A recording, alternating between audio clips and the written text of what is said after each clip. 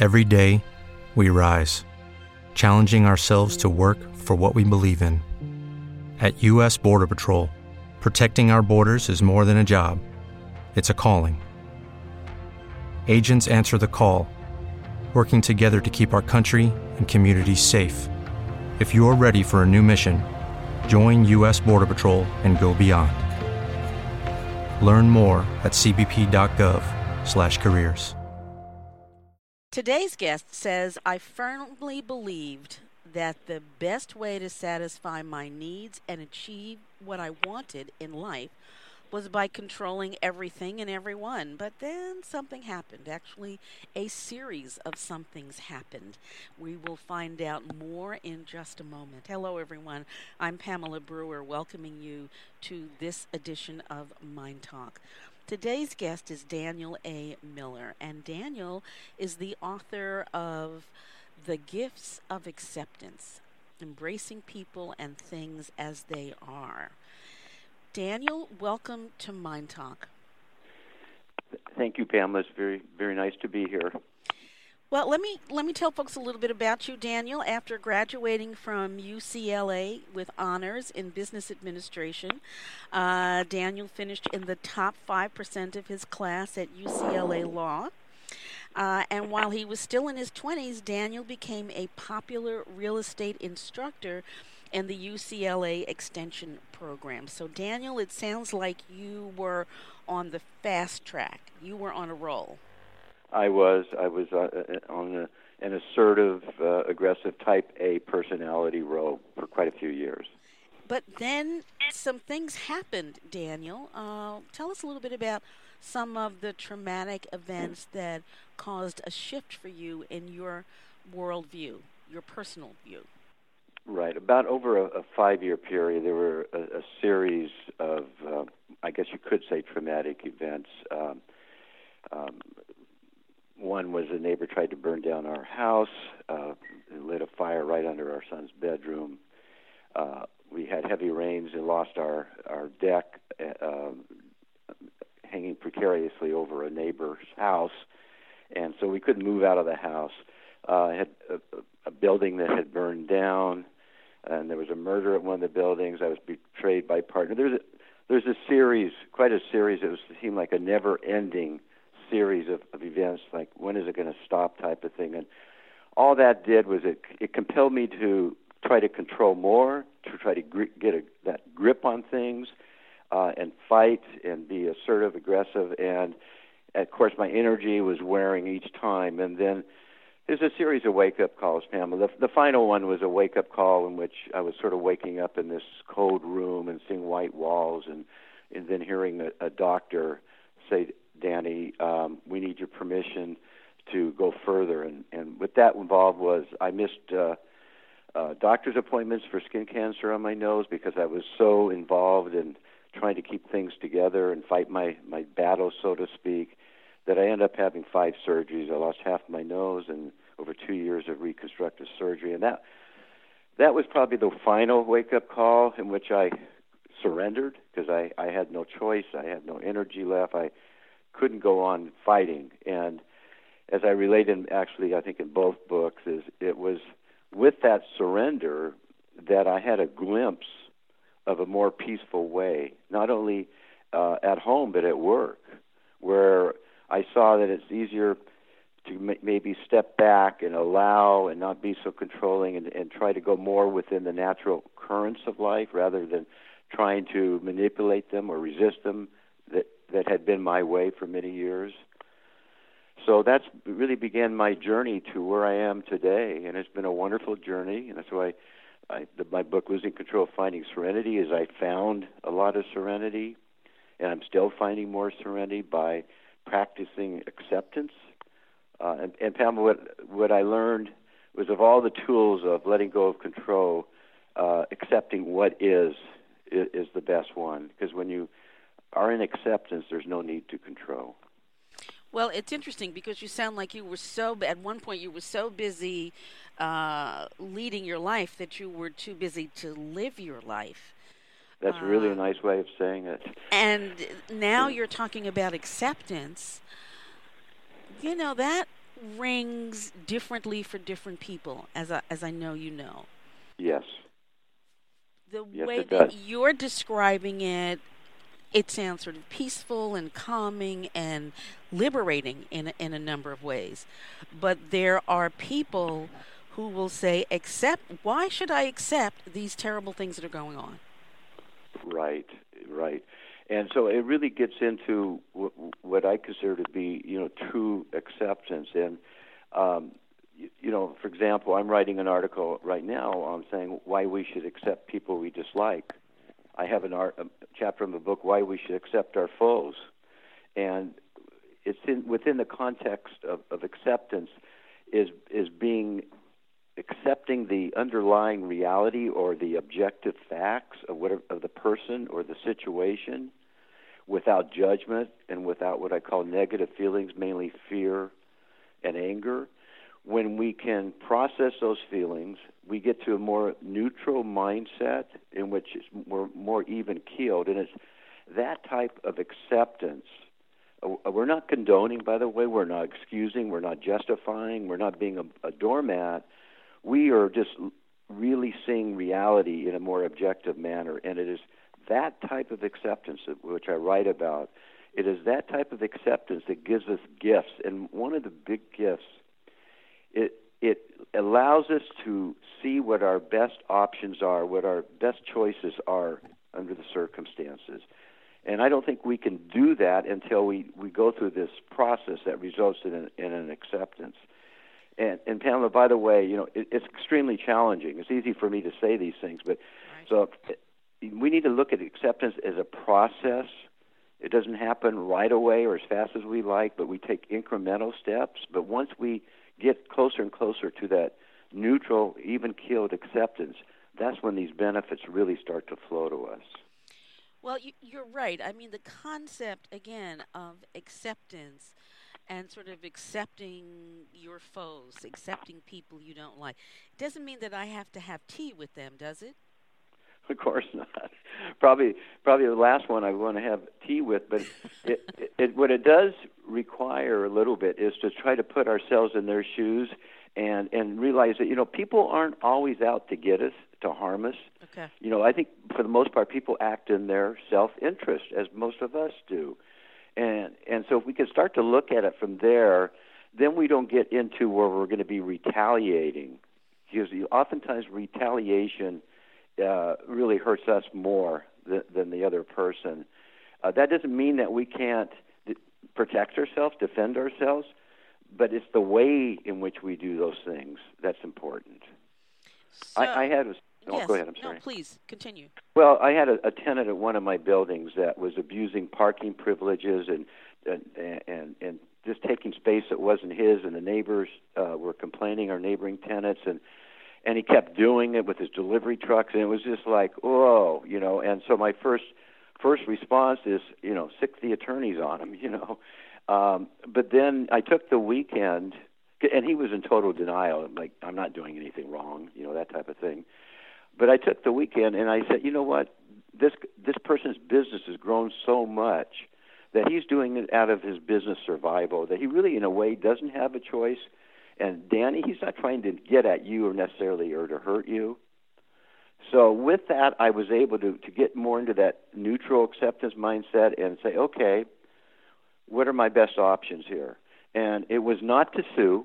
It was not to get into this battle with him, but to let things ride and to see how things played out a little bit. And in 2 months, he left, and we ended up renting his space for 20% higher. So that's one of those things, you don't expect them, but when you come into the acceptance, it's amazing some of the marvels that can come our way. So, just to stay with that story for a moment, you Sure. understood that he was doing what he was doing because, from his perspective, he had no option. But you also understood that he was doing something that was outside of the rules of the property. That's correct. He was in breach of his contract. And 20 years ago, 30 years ago, I would have filed suit immediately. And I likely could be involved in a suit that would have taken a couple of years battling, a lot of money, a lot of aggravation. And, again, if I really felt I was going to be harmed long term, maybe I'd be more aggressive. But by stepping back, taking that pause time and really looking at the situation, I decided not to move on them. And it worked out really well for us. It sounds like it worked out 20% better for you. And I've had similar situations. I used to be drawn into battle very easily because, that's what controllers, they get into fights. But it's not that I won't do battle if I have to, if I'm really in danger, but I really look at it and I ask myself, how important is this?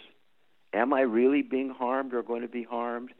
I ask myself a series of these questions till I get to a really more realistic view of what the situation is. And it's from that's what I mean by acceptance. It doesn't mean, that I like this person, that I want to have coffee or tea with them, but it means that I need to change the focus from him to what's best for me. Gotcha. Daniel A. Miller, author of The Gifts of Acceptance, Embracing People and Things as They Are. We're going to take a break and we'll be right back.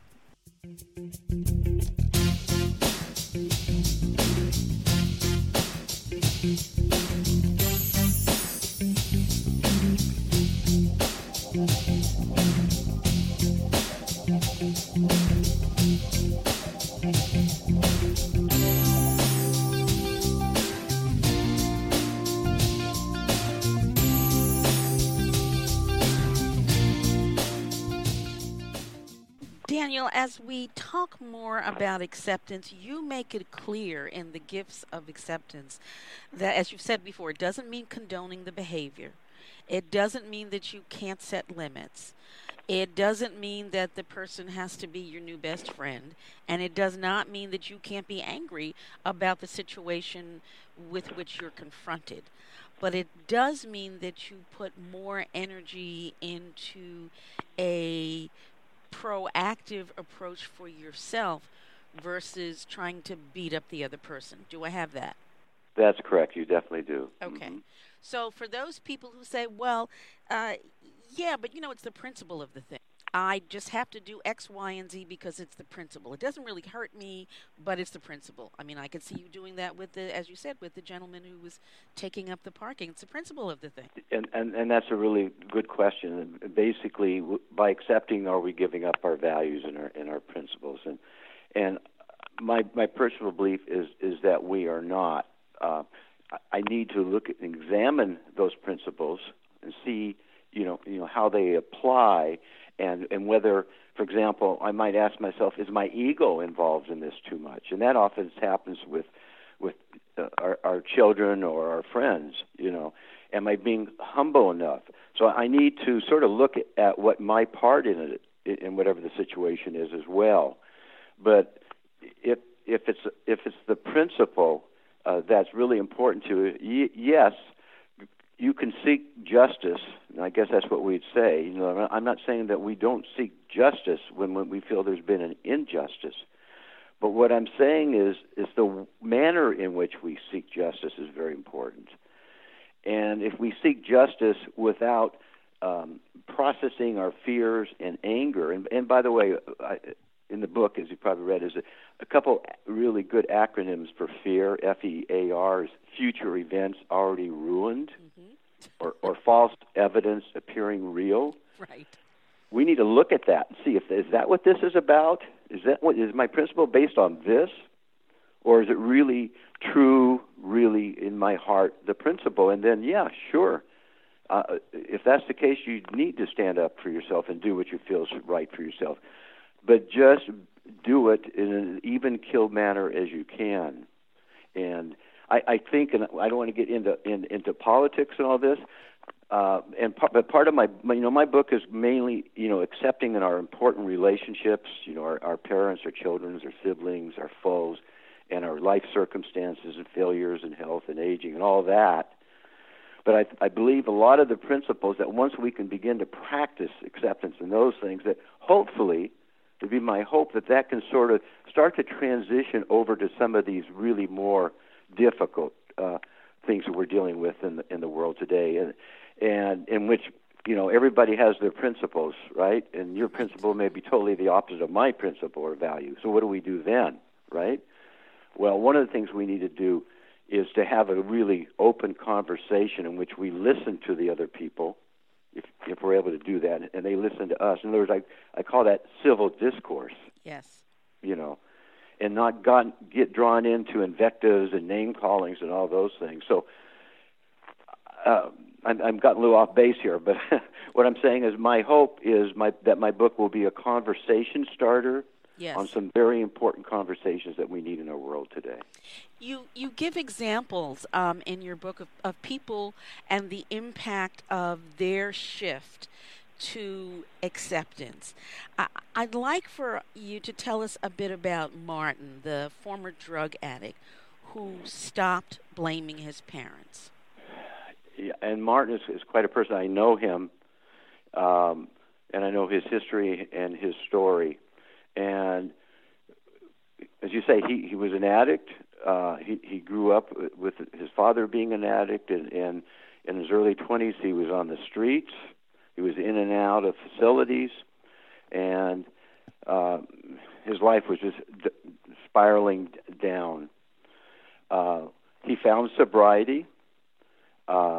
He works the 12-step programs, and when you hear him talk today, what Martin one of the things he'll say is that I know that my parents didn't go to bed at night thinking, well, how can we get Martin? Mm-hmm. I know that is that they were limited and they were doing the best they could, and that my playing the martyr or the victim is going to get me nowhere. So his focus, what he'll tell you, is on improving his own life, finding out what he can do, whether through readings, through courses, whatever, is to find out about who Martin is and what Martin can do to improve his life. So Martin accepted his parents for who they were, faults and all. And it was only with that acceptance that he could have that critical shift to what was really within his control or power to do. And that was how he was going to lead his own life. And if you hear him speak today, he is an inspiring person and speaker.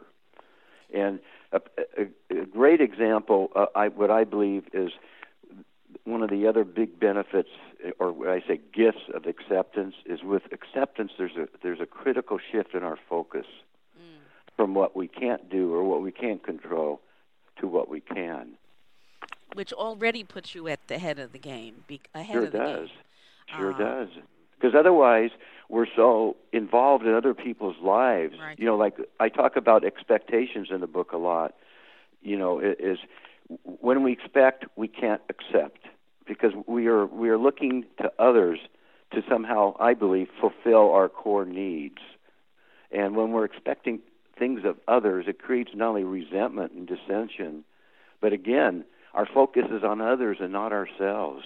And that's so critical, that we can look at ourselves as honestly as we can. And that's why I have a couple of chapters on, accepting ourselves and ways that we can do that better. And, what's true is that the more time you spend waste your energy on trying to control someone else, the less in control or in choice, is what I like to say, you are with yourself. And so, again, you're just fighting yourself, and that's absolutely not what you want to do.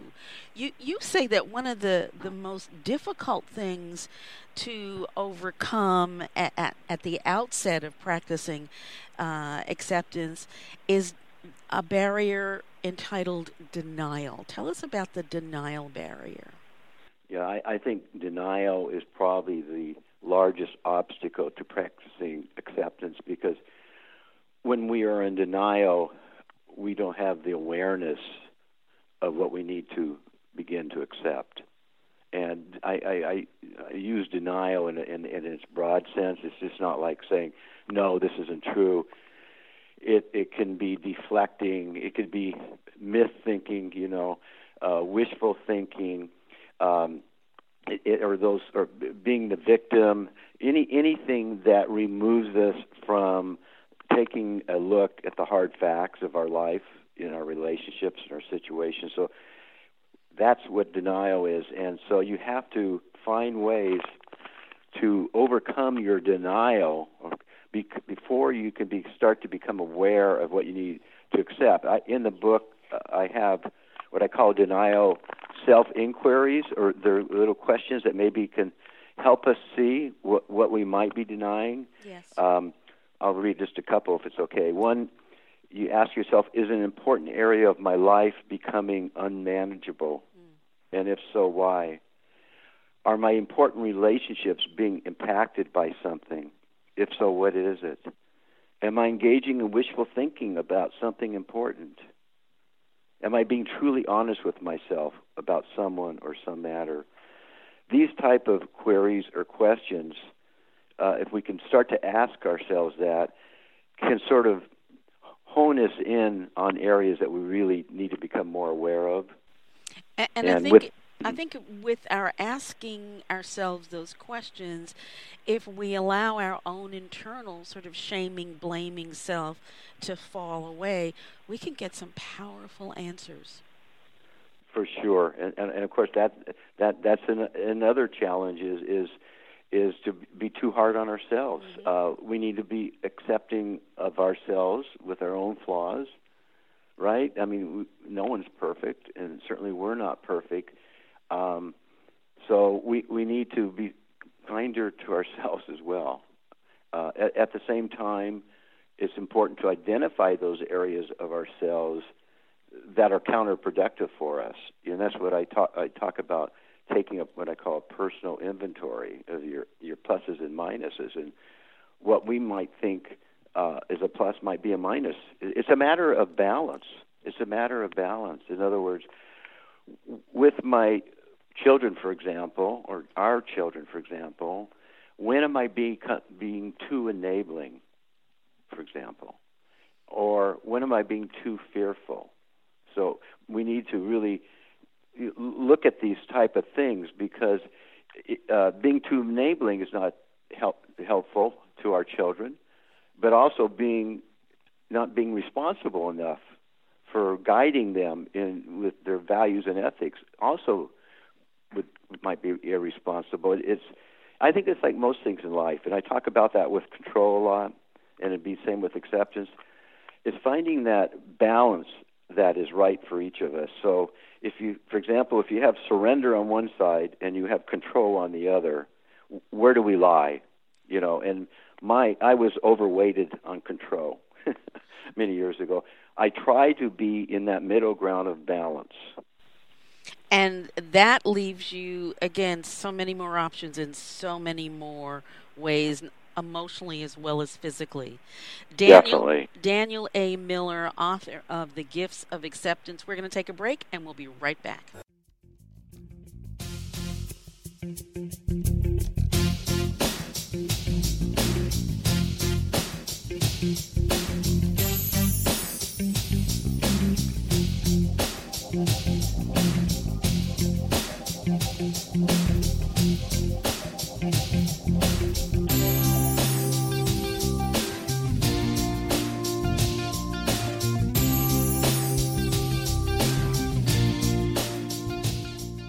Daniel, you've used a word a few times during our conversation today that I want to go back to, and sure. that is fear. Because I would suggest that people who are trying to be in control of, you name it, everything, are afraid.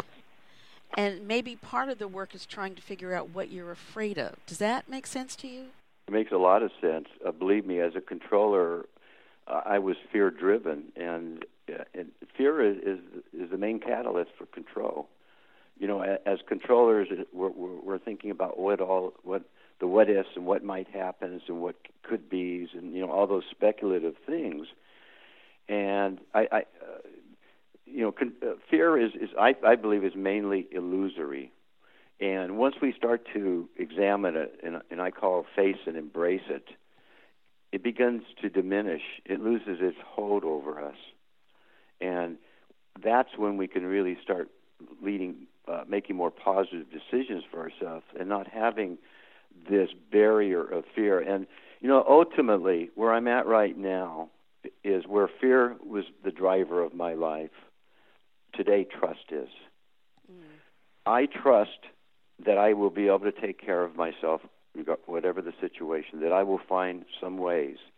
I can look back on my life and see, hey, I've done that, And when I have that sense of trust and let that guide me, then it doesn't totally eliminate the fear, but it diffuses it significantly.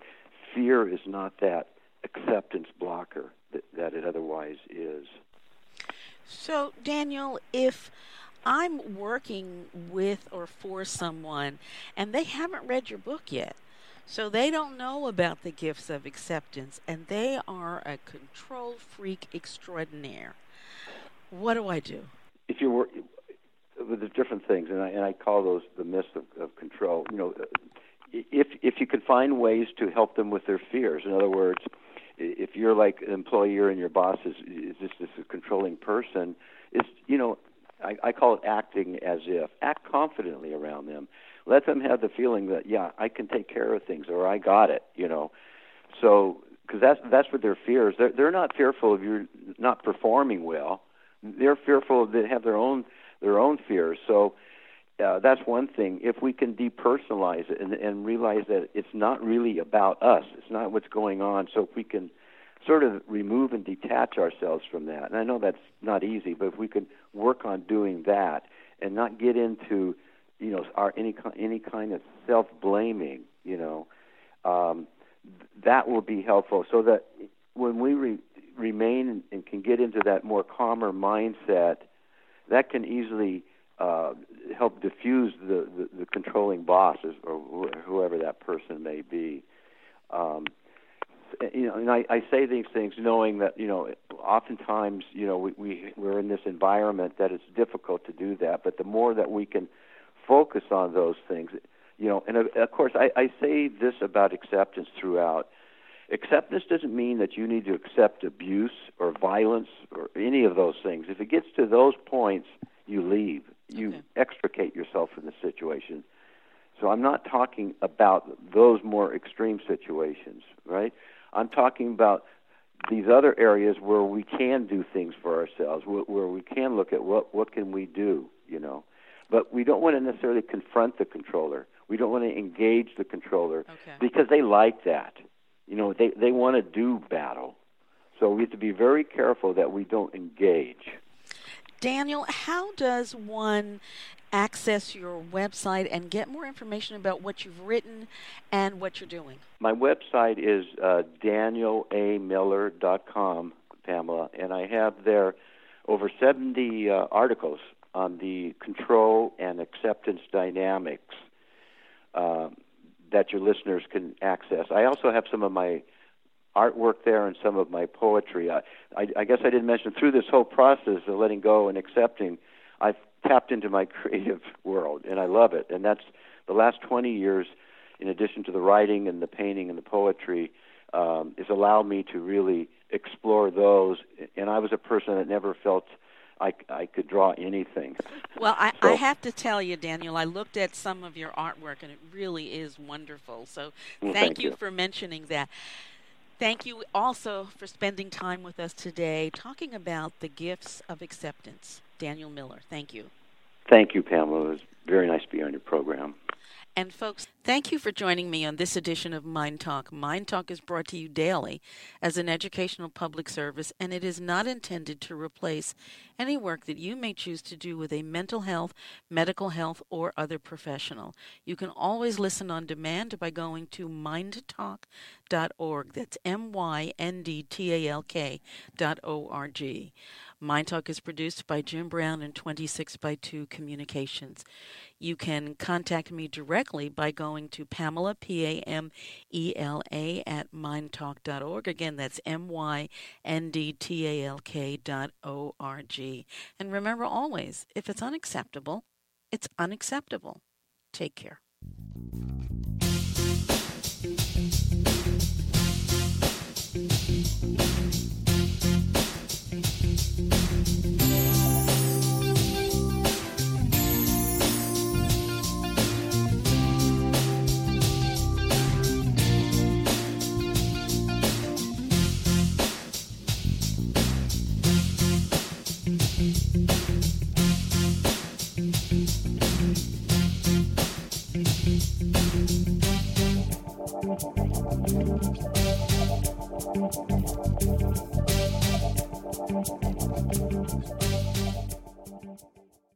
With the Lucky Land Slots, you can get lucky just about anywhere.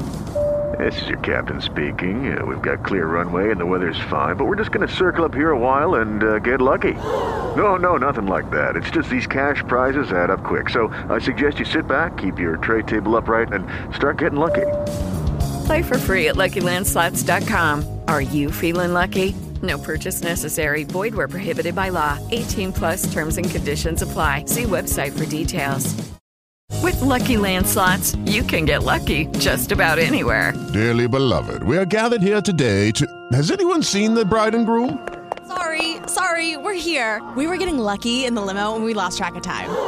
No, Lucky Land Casino, with cash prizes that add up quicker than a guest registry. In that case, I pronounce you lucky.